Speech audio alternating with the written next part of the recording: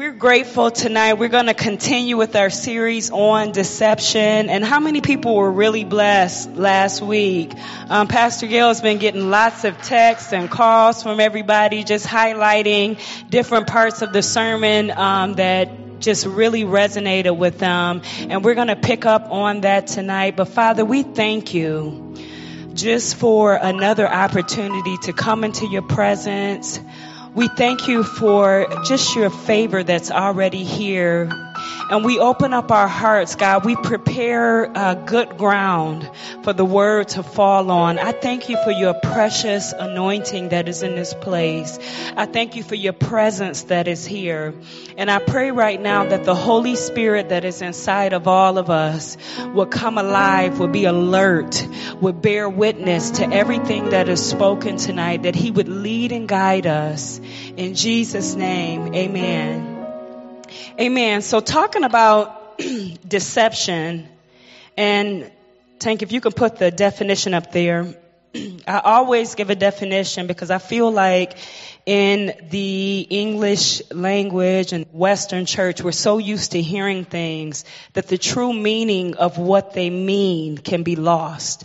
It can just kind of blend in with whatever it is that we think it means. And so to deceive means to cause someone to believe something that is not true, typically in order to gain some personal advantage of a thing, give a mistaken impression, fail to admit to oneself that something is true, to wander or to lead astray. I really like that definition because I feel like when many of us fall into deception, it's not so much a fall. It's not so much something that you just fall upon and it just happens, but it's usually the process of being led and wandering away from a foundational truth. It's usually something that you don't know is happening until the effects of it fall on into your life. And so usually when we're deceived, it's a process of us trading truth for something else. The enemy, every time I've ever really been deceived, he never just came right in and took what I believe to be true and removed it. It was usually him slowly chipping away at foundational truths that had anchored me into right thinking. And so usually when we're deceived, it's a process where you kind of start gravitating away from things that you know to be true, things that had always been true. It's where we're, even in this day and time, I'm seeing it more and more, where the more that we take in culture, where we're taking it in through television, we're taking it in through social media, we're taking it in through conversations. All of those things are slowly chipping away at the truth, especially if all of those activities are replacing a prayer life and replacing conversations with God or healthy relationships. If you're not bouncing any of these new thoughts and ideas off of the Holy Spirit, before you know it, you're now deceived, and you usually don't know you're deceived until something jacks you up, until the fruit of whatever you've taken in doesn't look like what you thought to be true. Then you start to say, now what's happened? When I believed this wasn't happening. So what's going on in my life? And so tonight, we're going to start there. I want you to go to 1 John chapter 2 and verse 15. 1 John chapter 2 and verse 15. And it says, do not love the world nor the things in the world. If anyone loves the world, the love of the Father is not in him. For all that is in the world, and listen, I want to highlight this because I've heard this preached, and I've heard it preached in reference in verse 15 where it says the love of the Father is not in him. It's preached in a way where God won't come into an unclean temple and God won't live inside of someone that loves the world. But the reality is you only have so much space. So if you've occupied that space with the love of other things, where can he fit if he really wants to be there? This is all your decision at the end of the day, whether the love of the Father abides in you or not, because love love is reciprocal. You have to understand that it's not that he does not want to be there, but if you've filled his place with other voids and other things, where is he going to be? And so when it talks about if anyone loves the world and the things of the world, that the love of the Father is not in him, it's because you've occupied his space with other affections and other things. And so in verse 16 it says, for all that is in the world, the lust of the flesh and the lust of the eyes and the boastful pride of life is not from the Father, but is from the world. Verse 17, the world is passing away and also its lusts. But the one who does the will of God lives forever. Listen, if any deception or any fall is going to come into your life, remember we talked about gateways last week. They're going to come through one of these gates, either the lust of the eyes, the lust of the flesh, or the pride of life. And listen, I have heard this taught so many times, but like most things, in order to give it your full attention, you really got to break down what it means. So in verse 16, the lust of the flesh is desires of human nature. And I want you to write this down if you are taking notes. The lust of the flesh is desires of human nature. Only things that fall under human nature. Things that our humanity craves for. Sensual things. Things that only humans really want and desire. Listen, we are housed in a body that has senses. And so when it talks about the lust of the flesh, it talks about things that we as human beings crave after. When you lose sight of your kingdom identity, you fall prey to human nature. And we always consider lust as something just sexual. It's not just sexual. It's when you don't have control over your emotions. You don't have control over your mouth. You don't have control over your thoughts. You don't have control over the things that have been put in your care. This is what the lust of the flesh is. Then the lust of the eye is the mind's eye and vision. It is things that are soulish and sensual. Listen, our eyes are the gateway to the soul. Have you ever looked at somebody or talked to somebody, especially spiritual people and people that are prophetic? They could be smiling and laughing and talking, but when you look into their eyes, you see sadness or you see sorrow or you see weariness. Listen, you can hide a lot of things, but you can't hide what the eyes betray. Even plastic surgeons talk about how when people undergo plastic surgery and they undergo all of these different things and they can change their whole face, but it's something about the shape of the eye that does not change. Listen, if you look at Michael Jackson, look at him in his later years, the years before he passed away, after this man had done any and everything to himself. He done chopped off his nose and it was like just 2 nostrils left, pretty much. Just, this man had just changed everything about himself. Yo, it was just 2 nostrils sitting right here. It wasn't nothing else. I'm like, you could breathe. You can breathe, Mike. You can smell everything because there's nothing hindering Listen, he changed everything else about himself. But if you look at pictures of him, the shape of his eyes is still the same. It's still the same eyes. The eyes, something about the eyes can bear witness with what is inside of us. And the Bible says that the lust of the eyes is literally the mind's eye. It is our imagination. It is the mental vision. It is when you are allowing yourself to be ruled by what you see, what you take in. And again, this is not just all sexual. It's when we're supposed to walk by faith and we're supposed to live by faith, but we are allowing ourselves to be swayed by what we see and moved by what we see. Everything that we see, we take it in. It's almost as if our eyes betray us before our ears do. And so the lust of the eyes is the mind's eye and the vision. Again, remember that we're made up of 3 parts, that we are body, soul, and spirit. Your soul is literally connected to your mind. And so the power of what happened when the lust of the eyes is in effect. Then talking about the pride of life. This falls under the Greek word braggadocio, to be braggadocious, to brag, self-confidence of this present state of existence and livelihood. I need y'all to hear this. Present self-confidence and bragging of this present state of existence and livelihood. Remember that we are eternal beings, that we are literally here and we are peculiar people. Our sense of affection and our sense of focus should always be with the kingdom that we reside from in mind. And so when you're talking about the pride of life, it is when you trade your kingdom focus for an earthly focus, for this present state, for this world. Listen, I understand that we live here and we have to occupy here and we have to be here, but it's possible to live here, to occupy here and be here, but still be aware of the kingdom that you operate from. And so when deception comes in, the enemy is looking for one of these gateways.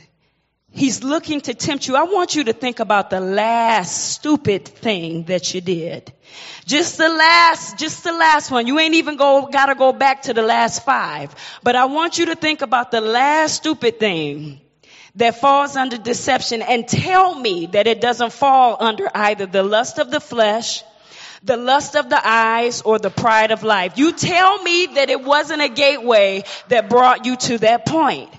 When deception enters our life, its gateway is usually found in one of these.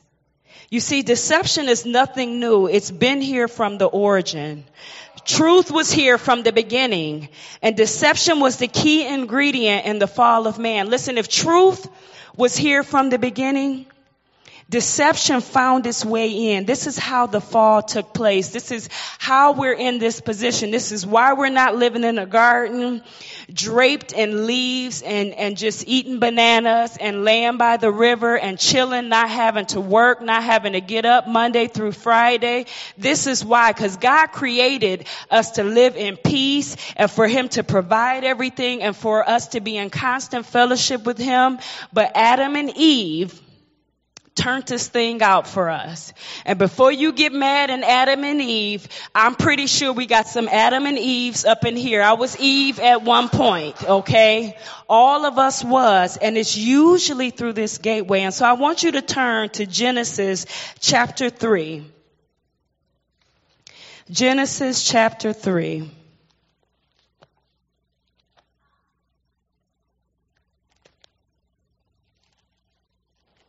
God is freeing many of us tonight. And listen, I hate to break it to you, but in every last single one of us, there lies some portion of either deception or areas where we are void of truth. If we all had it all together, listen, the human mind is layered. I need you to understand we are comprised of layers of experiences. All the way from our childhood up until this point, there are things that we are housed with. There are things that we carry that we don't even know. And God in His mercy takes us through processes where He reveals them. He can't just drop it all on us at once, but it's like this is part of our journey with God where He leads us and He directs us. Part of the function of the Holy Spirit, which we'll talk about in a minute, is to lead and guide us into all truth. Why would you need to be led into truth if deception was not a reality? I'm trying to tell y'all, it's been moments where God has had to reveal things to me on this side of salvation and on this side of being full of the Holy Spirit. Well, He'll say, no, you're wrong about that. No, let me show this to you. Let me open up your eyes to this. And what it does is it seals your relationship with Him even tighter, where you start to see just how much you need Him, because on your own, you're going to fall prey to something deceiving. And so in Genesis chapter 3, it says, now the serpent was more crafty, and I'm reading out of the New American Standard. Now the serpent was more crafty than any beast of the field, which the Lord God had made. And he said to the woman, indeed, has God said, you shall not eat from any tree of the garden? And the woman said to the serpent in verse 2, from the fruit of the trees of the garden we may eat.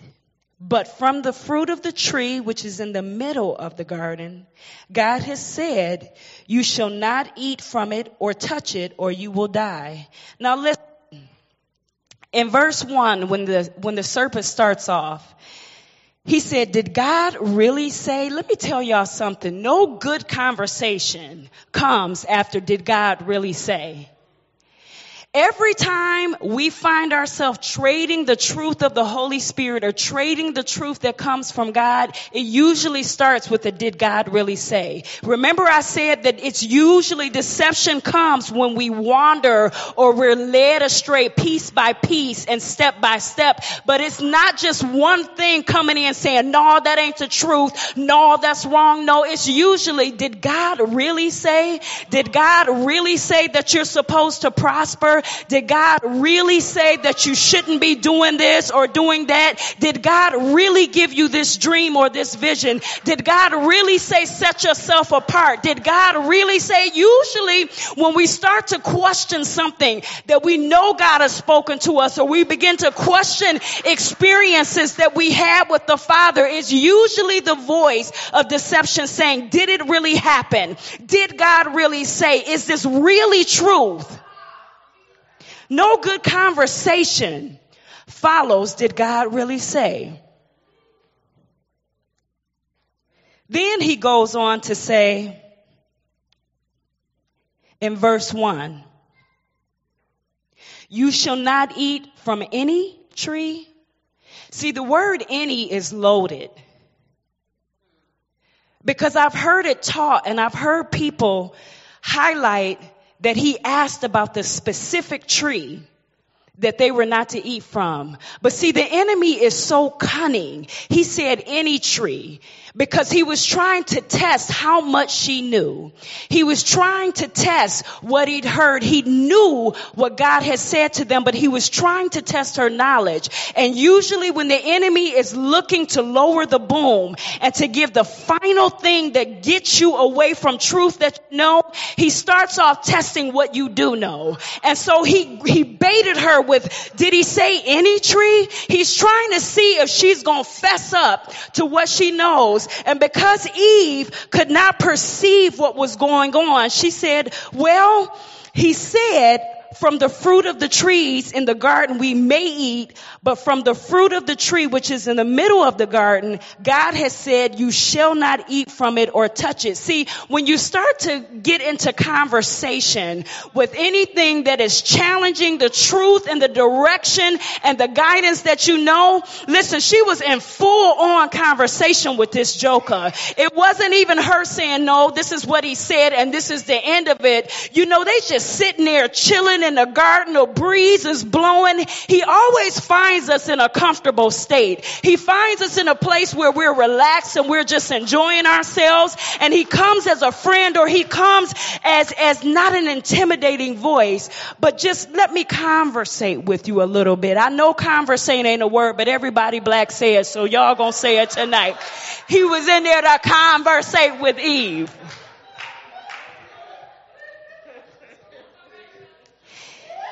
And he said to her, did he say any tree? Did he say any tree? And she said, no, we can eat from all of these trees except the one in the middle of the garden. And when she gave what was truth, when she gave what was the command, that is what he attacked. That is the thing that he focused on, because he was trying to see how much she knew. See, he's always trying to see what is really anchoring you. He's trying to see what is the foundational truth that is keeping you in the place that God wants you to be in. And when he finds out what it is that's anchoring you, he always goes after what is anchoring you. He is always fighting the thing that is keeping you in place and fighting the thing that is keeping you on the right track. He's not worried about these miscellaneous truths, but he's going after what is keeping you in the place that God has you in. He's going after the thing that is keeping you anchored. And so he said, the serpent said to the woman in verse 4, you surely will not die. For God knows that in the day you eat from it, your eyes will be open and you will be like God, knowing good and evil. Isn't he so cunning that he gave her the truth? He said, you're not going to die. Surely you're not going to die a physical death. But the thing about deception is that it brings you to a place where it doesn't just deceive you about the right or wrong of a thing, but like I said last week, it is trying to deceive you about the outcome of what your choices will bring. It is trying to deceive you about the consequences and the circumstances that follow the decision. Yeah, we know right or wrong, but in our mind, deception says, well, it ain't going to be as bad as what you thought. It ain't going to be as bad as what they told you. It ain't going to be as bad as what the Bible say, because you got grace and you got mercy to cover you. But let me tell you something. Grace and mercy may cover our sins and it may secure our salvation. But listen, it does not always cover the consequences of your decisions. It does not always cover the circumstances of your decisions. And so when we begin to decide through deception, we're usually deceived about just how long we'll end up in sin that we're tampering with, or we end up deceived about just how far this thing is going to take us. We have it in our mind that we're going to have fun for just a little minute, and then we look up 10 years later and we've spent most of our life bound by something and held down, because he ain't going to tell you how long he going to keep you. He just going to tell you what God didn't say. He's going to distort the truth. And anytime he would ask her, did he say any? This is the beginning of distortion. It is how he plays on words. It is how he causes your mind to think. And we don't have enough Holy Spirit to shut this thing down. We get into conversation when the Holy Spirit is saying, hey, shut it down. Shut it down. You know where this is leading you. You feel the lust of your flesh rising up and you still in conversation with this thing. And before you know it, you look up and you're in pain and you're suffering and you're experiencing what he didn't tell you would happen when he got in conversation asking you about some trees.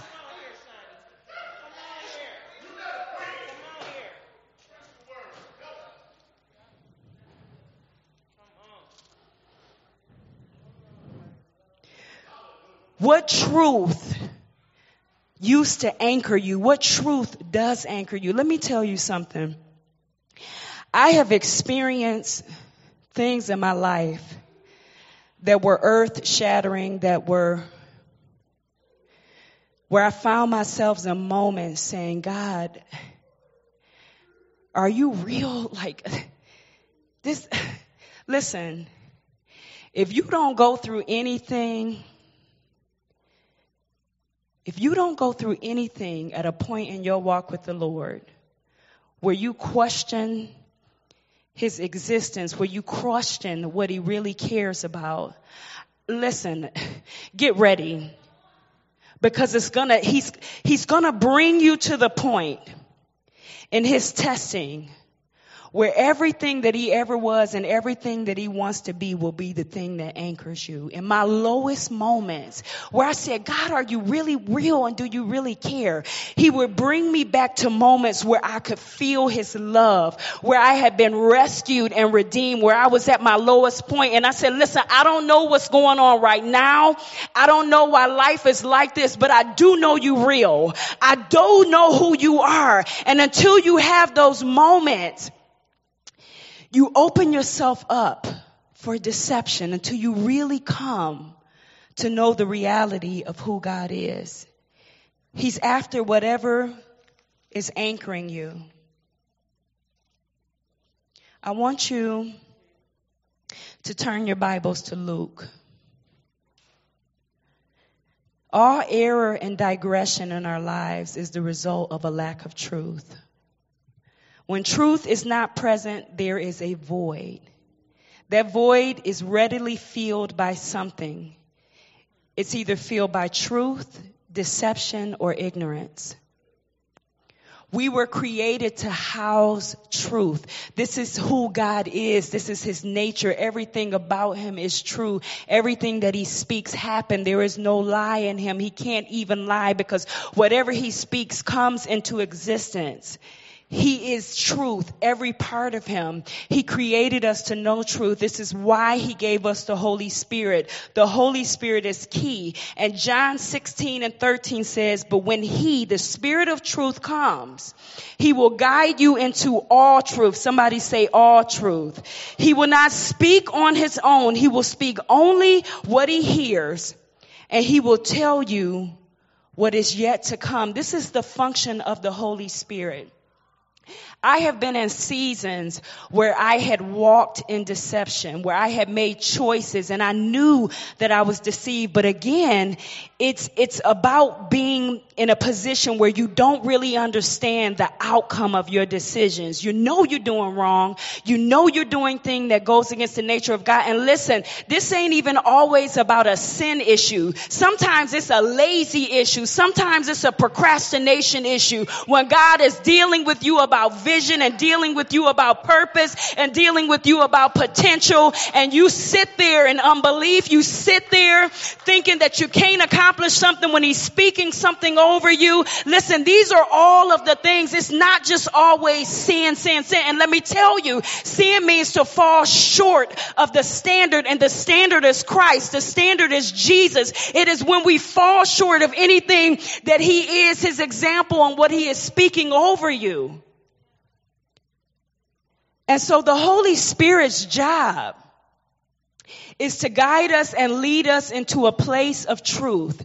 It's to constantly direct us, to speak over us. But it takes fellowship. Listen, he's not going to just come in and knock down your door and tell you all of these things. But it takes opening yourself up and beginning to speak to him. I'll never forget when I started to build a prayer life and build fellowship with the Father and fellowship with the Holy Spirit. It was so foreign to me at first. I ain't even gonna lie to y'all. And I wish more people were transparent enough to be honest. I would sit in my room talking, and I would always feel like, what am I talking to?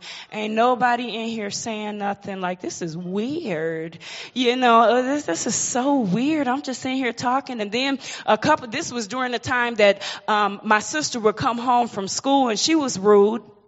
And so, you know, she would come busting in the room while I'm in there talking, and she was very rude. Sometimes she would creak the door and just be sitting in there. And I would think, now, we grew up in the same house, in the same church. I know you ain't living right, but you should have enough reverence for when I'm praying to know how to come up in this room. And so she would be sitting in there like this in the door, listening to my secret prayers. And then when it would just get to the point that I felt a little less weird and a little less comfortable, you know, I felt comfortable, she would bust in. What's going on in here? And then it's just like, now you sitting in there like, okay. I already felt awkward. And so when you're building a prayer life with God, and when you're building something real with him, it feels a little foreign at first because you're not used to it. You see, the love of the world is still inside of you in many ways. We never feel uncomfortable when we're doing dirt.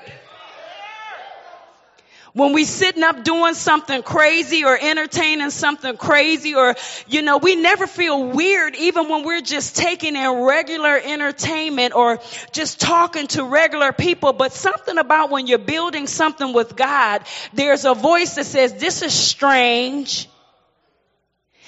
This is weird. You're just in here talking. Ain't nobody talking back. Or even when you think that you hear something, well, was that really God? That sound like you. Is that you talking to yourself? You imagining things now. But listen, there came a point in my consistency. In my consistency. And my willingness to trade certain things for other things, that I kept going.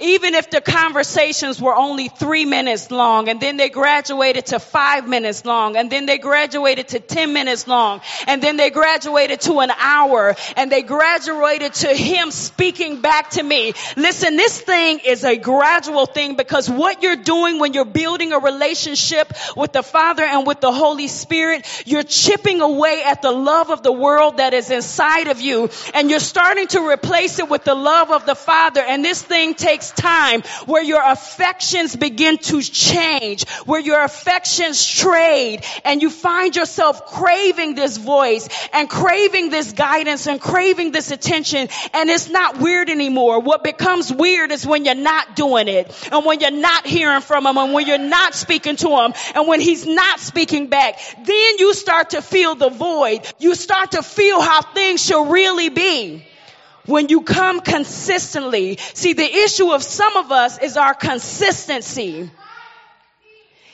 Is he consistently hearing from you? Because I promise you, God has a lot to say. God desires to speak to you. God desires for you to know him. This ain't just something for pastors and leaders. This is something for all of us. Where is your consistency with him? I want you to go to Luke 4.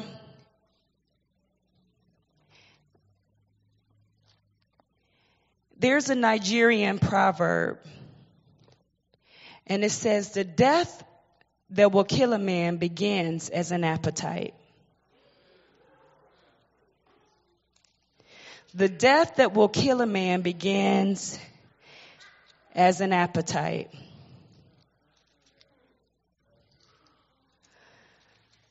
Verse 1 says, Jesus full of the Holy Spirit. Somebody say full.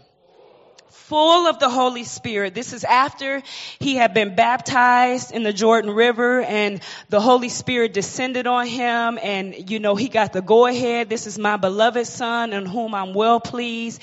And after he'd been filled with the Holy Spirit, the Bible says he returned from the Jordan and was led around by the Spirit into the wilderness. Listen, sometimes you can get in the wilderness of your own doing, but when the Spirit leads you into the wilderness, listen, this is for a time of testing. This is for a time of refinement. This is when he's preparing you for the next thing. How many people can honestly say you've experienced a wilderness this year in 2020? That's because he's preparing some of us for things that we could not even imagine and we could not even fathom. And it feels like frustration, or it feels like moments of heaviness, but it's because God is refining you to take you to the next place. And so the Holy Spirit led him into the wilderness. And it says, for 40 days being tempted by the devil. And he ate nothing during those days. And when they had ended, he became hungry. Now listen, I've done a lot of studying on fasting because I intermittent fast different days of the week. And when I first started studying on fasting, I felt like, God, you can ask me to do anything, but I don't want to fast. Like, I'm just going to be honest now. I like to eat and I don't like to be hungry. Okay. Like, those are just two things that don't go together, And so I was just like, God, I don't want to be fasting. And so, but I started doing studying on fasting because I was like, I can't be at work and just faint or something, because it'll be embarrassing if I wake up and they're like, you ain't eat nothing. And so I had to, study this thing to figure out how to do it safely.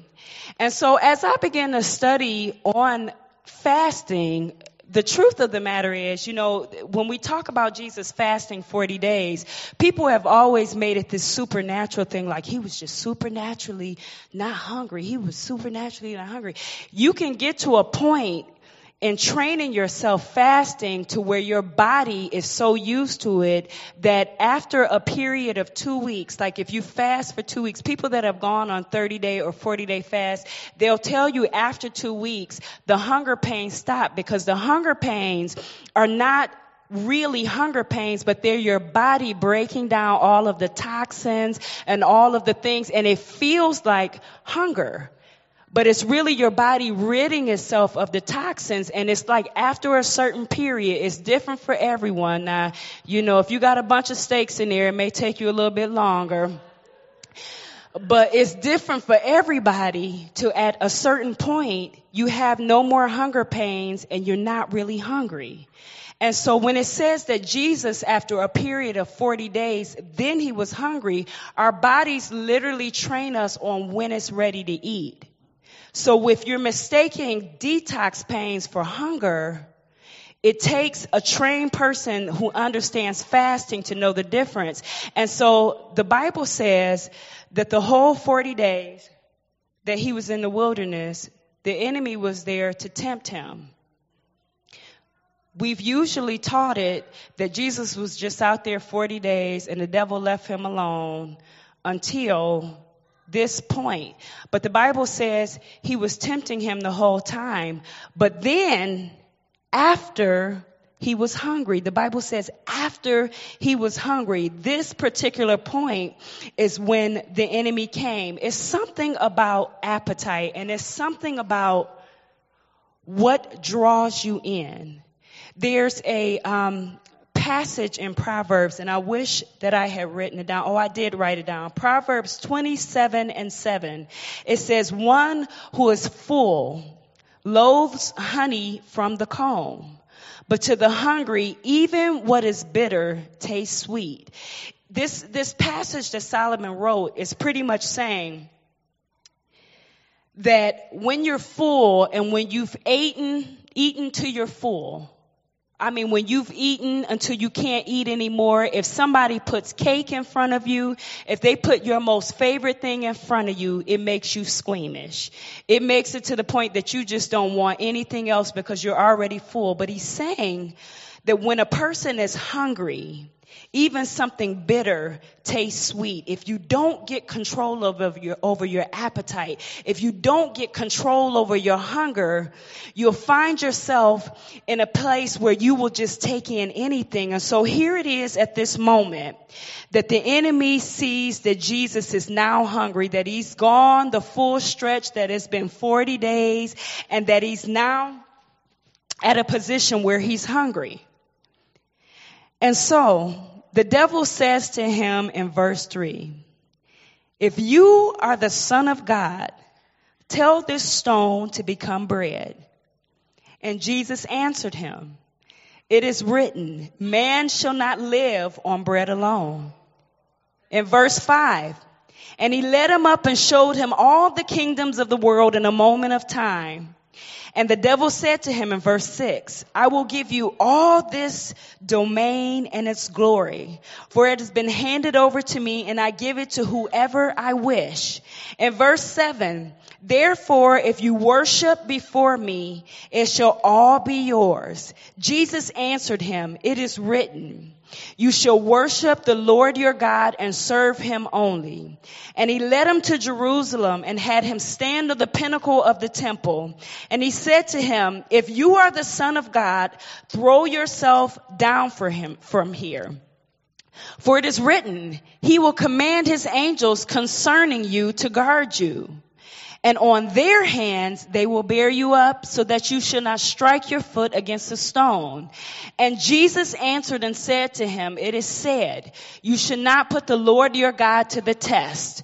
When the devil had finished every temptation, somebody say every temptation, he left him until an opportune time. Remember that I said at the beginning of this message that when the enemy is looking to deceive you, looking to trap you, looking to bring you to a point of deception, that he's going to come through the three gateways, the lust of the flesh, the lust of the eyes, and the pride of life. I want you to pay attention to the things that he even tempted Jesus with.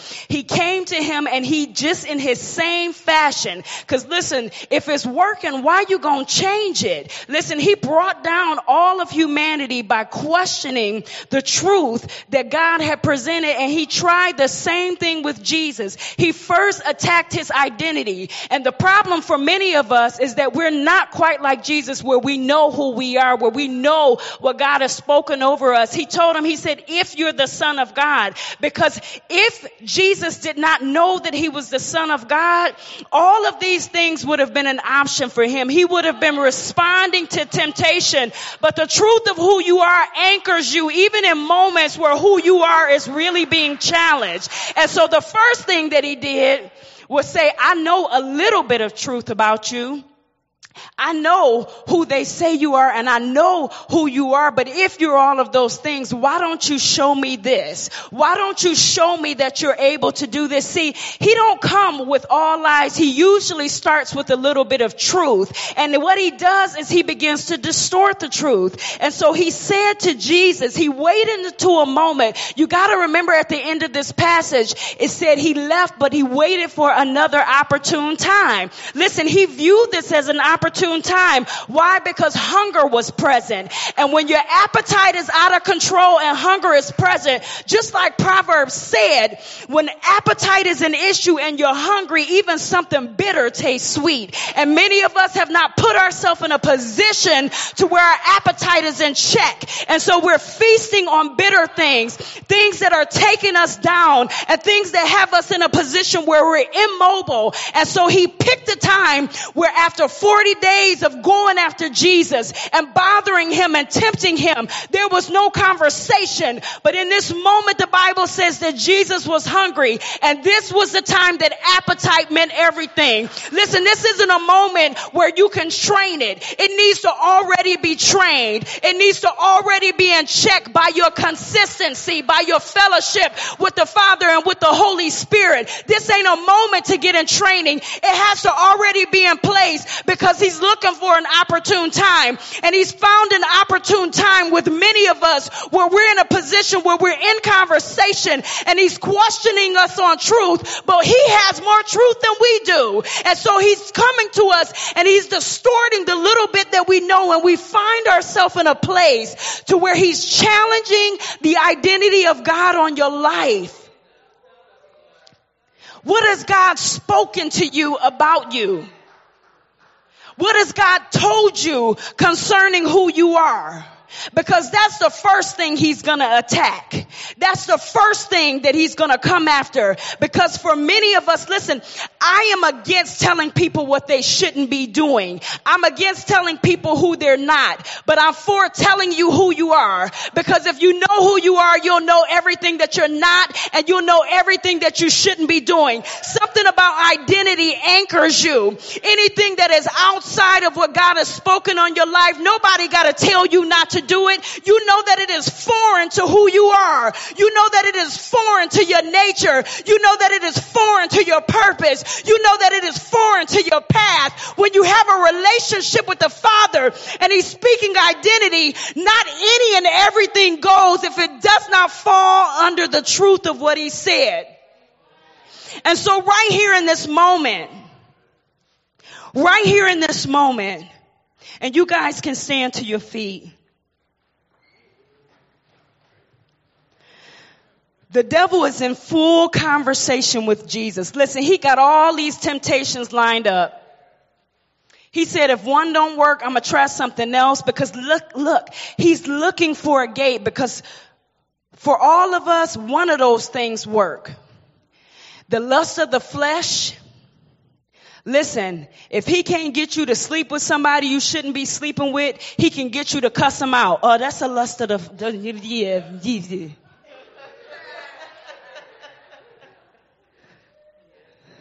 It's the lust of the flesh. If he can't get you with the lust of the flesh, he can get you with the pride of life, where everything you think about is consumed with this present existence.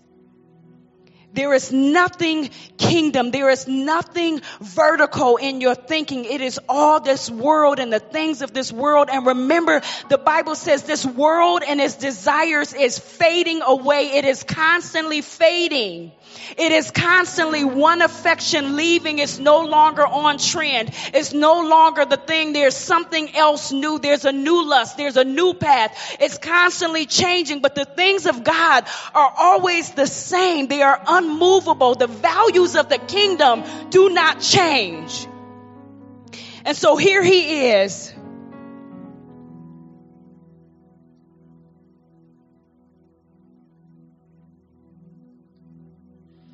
Challenging Jesus. First, he challenges him all through his identity, all through what God has spoken. You have to remember this is the moment where Jesus has come from the Jordan. He's been publicly affirmed as the Son of God, on who God was well pleased. And the devil used the same truth to try to get him to prove who he was. If you be the Son of God, turn the stone into bread. And Jesus answered him with the word. He answered him with truth. He answered him with anchoring truth that the Father had spoken. Then he led him up and showed him all the kingdoms of the world. The Bible says in a moment of time, he showed him every kingdom in the world. And he offered it to him. He said, if you worship me, I'll give you the kingdoms and all the people if you worship me. And Jesus answered him again, it is written, you shall worship the Lord your God and serve him only. Then, this is what I love. Because if you don't think that you're not being studied, you're wrong. He's going to find what you like. And he's going to find how you fight back. And he's going to find how you operate. And that third one, he knew it was going to be one of the last. And so he responded to Jesus and he tempted Jesus and he gave him a command. He said, throw yourself off of here because the word says, he said, it's written that his angels will rescue you. You see, he knew that Jesus was fighting back with every command and everything that was written and what was true. But his job was to try to distort this truth to get Jesus into a place where he traded his identity for something else. And many of us are in a place and we're in a season to where not only is God anchoring the truth inside of us, but he's bringing us out of deceptive patterns. And these deceptive patterns start with the reality of who you really are. Some of us just don't know who we are. And I'm not talking about just having self-confidence and self-esteem. I'm talking about your kingdom position, how heaven views you, how heaven looks at you. Before you were even here in the earth, you were known by heaven. You were known by God. He literally deposited parts of himself inside of us and said, now go and be this. This is a part of me that I've invested in you and I need you in the world and in the earth to be this. And some of us are just living day to day. We ain't even happy. We ain't even happy. We just living day to day with no relationship. Why join the club and not get any of the benefits? You in the Christianity club, but you're not benefiting from the spirit that is inside of you. And I'm telling you, that is no way to live out of fellowship with him. Because this world is full of confusion and is full of chaos, and life can be good today and horrible tomorrow. But your anchor is found in your fellowship and your relationship with the Father. Everything will come to question your identity. It will come to question your authority. It will come to question your effectiveness and your power. But when you are in fellowship with him, all life flows from there.